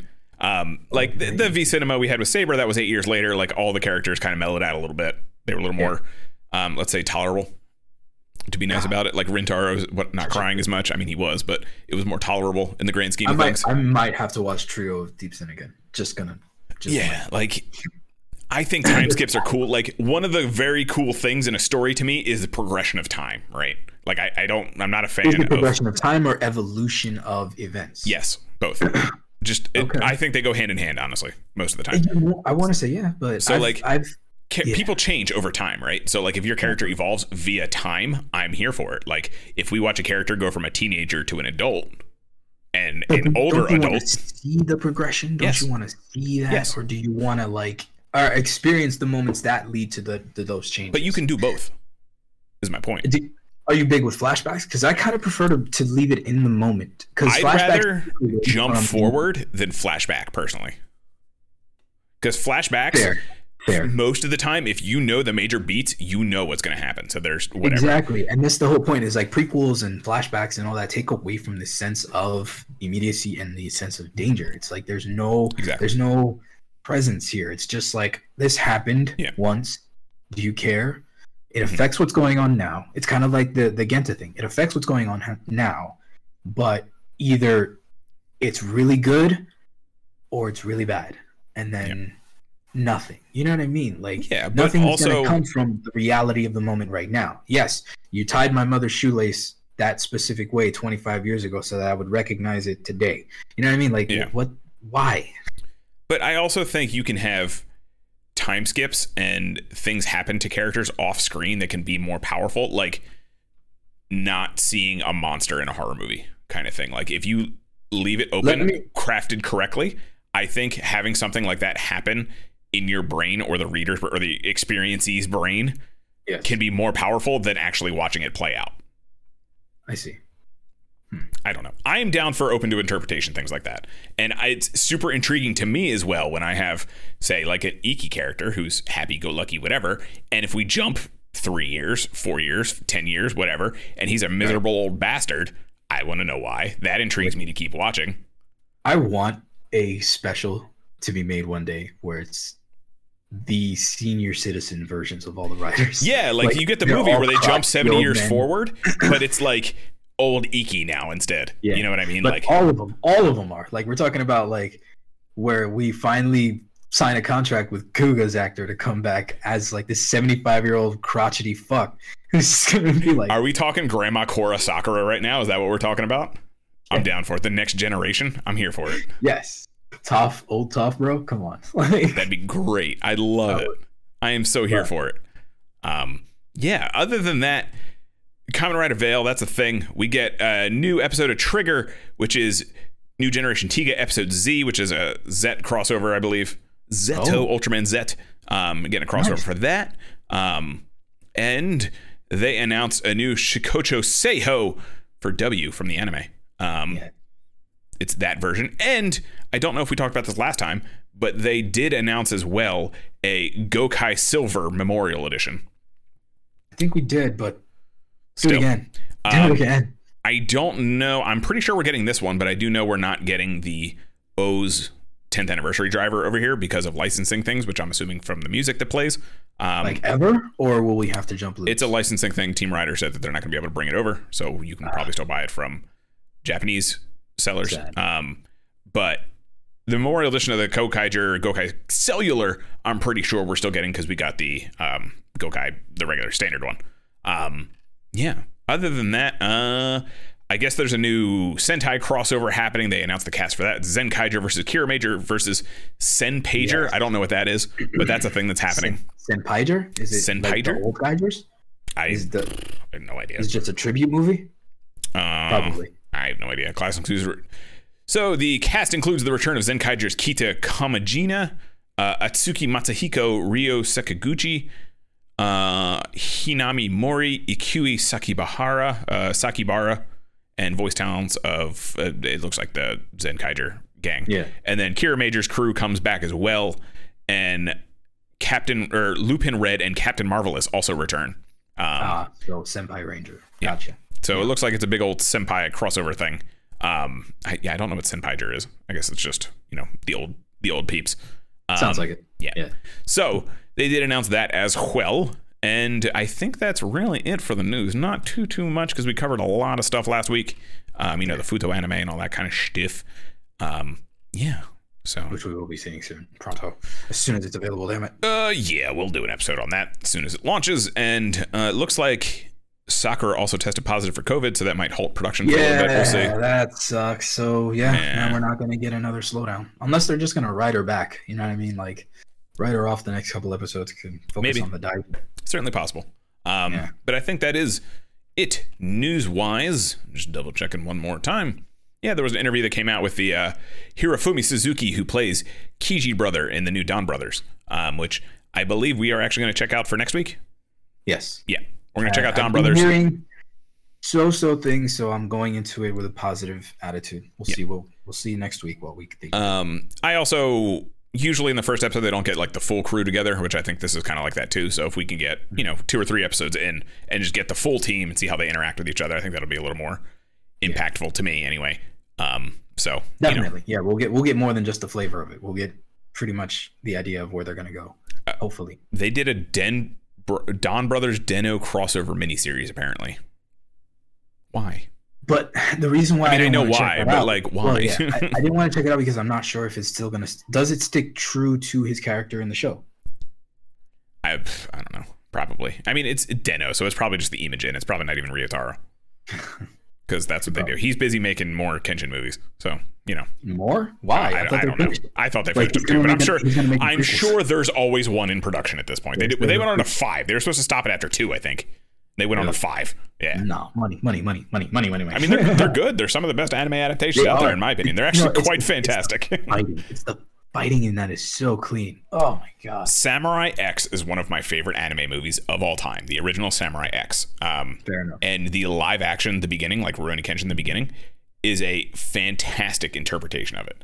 I have some issues with it, but those are surface level, like, I really liked how they did this part in the movie as opposed to, this in the live action sort of thing. But it is a fantastic interpretation. If you're not familiar with those movies, the first Samurai X is how Kenshin gets his scar. If you know what Rurouni Kenshin is, it's how he gets his scar. So it's kind of the origin story to that. They alluded to it in the 4th movie, the final, and then they ended up making a full movie about it. So I was here for it, which in the final, dope, bro. Everything about they're so good. Please go watch those movies. They're very good. You get to watch Den-O. Yeah. Be even more badass. Yeah, you get to watch Den-O go from like a crying kid to like the biggest badass on the block. Yeah. I was literally like, if he would just henshin. Yeah. Like if he would straight up just turn into a samurai rider, not even Gaim, just a straight up samurai rider, I don't know if I sent it to you. Have you seen? It's like a fan rendition. He made like a Kabuto armor that was like you did legitimately. It was so nice. It was so clean. Yeah. I think I could find it. Hold on. No, I can't. I deleted it. No. But anyway, just type in Kabuto samurai armor. I'm sure it'll pop up. Kabuto, it's probably the first thing that pops up. But it's a cosplay someone made. It's Kabuto in like straight up like SIC Gaim looking armor. Yeah. It's very cool. Very cool. So yeah, that's pretty much all I got today, my friend. Do you have anything else? No, actually, I think that's pretty much it. People, please stick around for the announcement of my YouTube channel that's going to come out, I think, next week we're doing the kickoff. I have 2 videos that have been finalized, ready to go. 2 creepypastas. It's going to be the creepypasta stuff. Sorry, so it's not Toku related. So I didn't want to plug it too much. It's okay. It's more of my kind of stuff. Yeah. So check me out. Again, send me any of your stories, creepypasta stories. If you have anything that's has happened to you that's a little spoopy, I like that stuff. Send it to 6echoes.se@gmail.com. Let me know. Other than that, yeah. You can also follow him at 6echoes on Twitter and all that stuff. I'm at 6echoes at everything, guys. Yeah. Everything. So thank you. Go ahead and check that out. Yeah, you got to plug it, dude. Come on now. I mean, if we're going to plug non-Toku things, which we might as well, it's our show. We're going to do what we want. You're right. I just felt it's bad, our goddamn show, dude. Plug it away. And I hope you guys like me too. So check out the creepypasta stuff. It's going to be called 6 Echoes at YouTube. So once everything is underway, you'll get the plug. Very cool. Very cool. And if you guys are hanging around here, you know what I do besides Toku. We play some fighting games. We check out Elden Ring. I just didn't want to spend another 2 hours talking about Elden Ring, but I could. I actually did put up my... It's not really a review. It's more of a thoughts after a bunch of hours of Elden Ring. It's on efncool.com. That is efncool.com. You can check it out there. I also have a whole bunch of other articles doing non-Toku things. I had an interview with the Esteban Martinez. He's the big documentor of the FGC, and just a bunch of other articles about the FGC in general. You guys can go check that out. efncool.com. And you can follow me at Twitter, all that other stuff at Kaiju Carl. And if you're watching this on Twitch, you know where to find me, but it's twitch.tv/Kaiju Carl every Wednesday, Friday, and Sunday. So that's all I got, my man. You guys have a good night. Catch you guys on the flip side.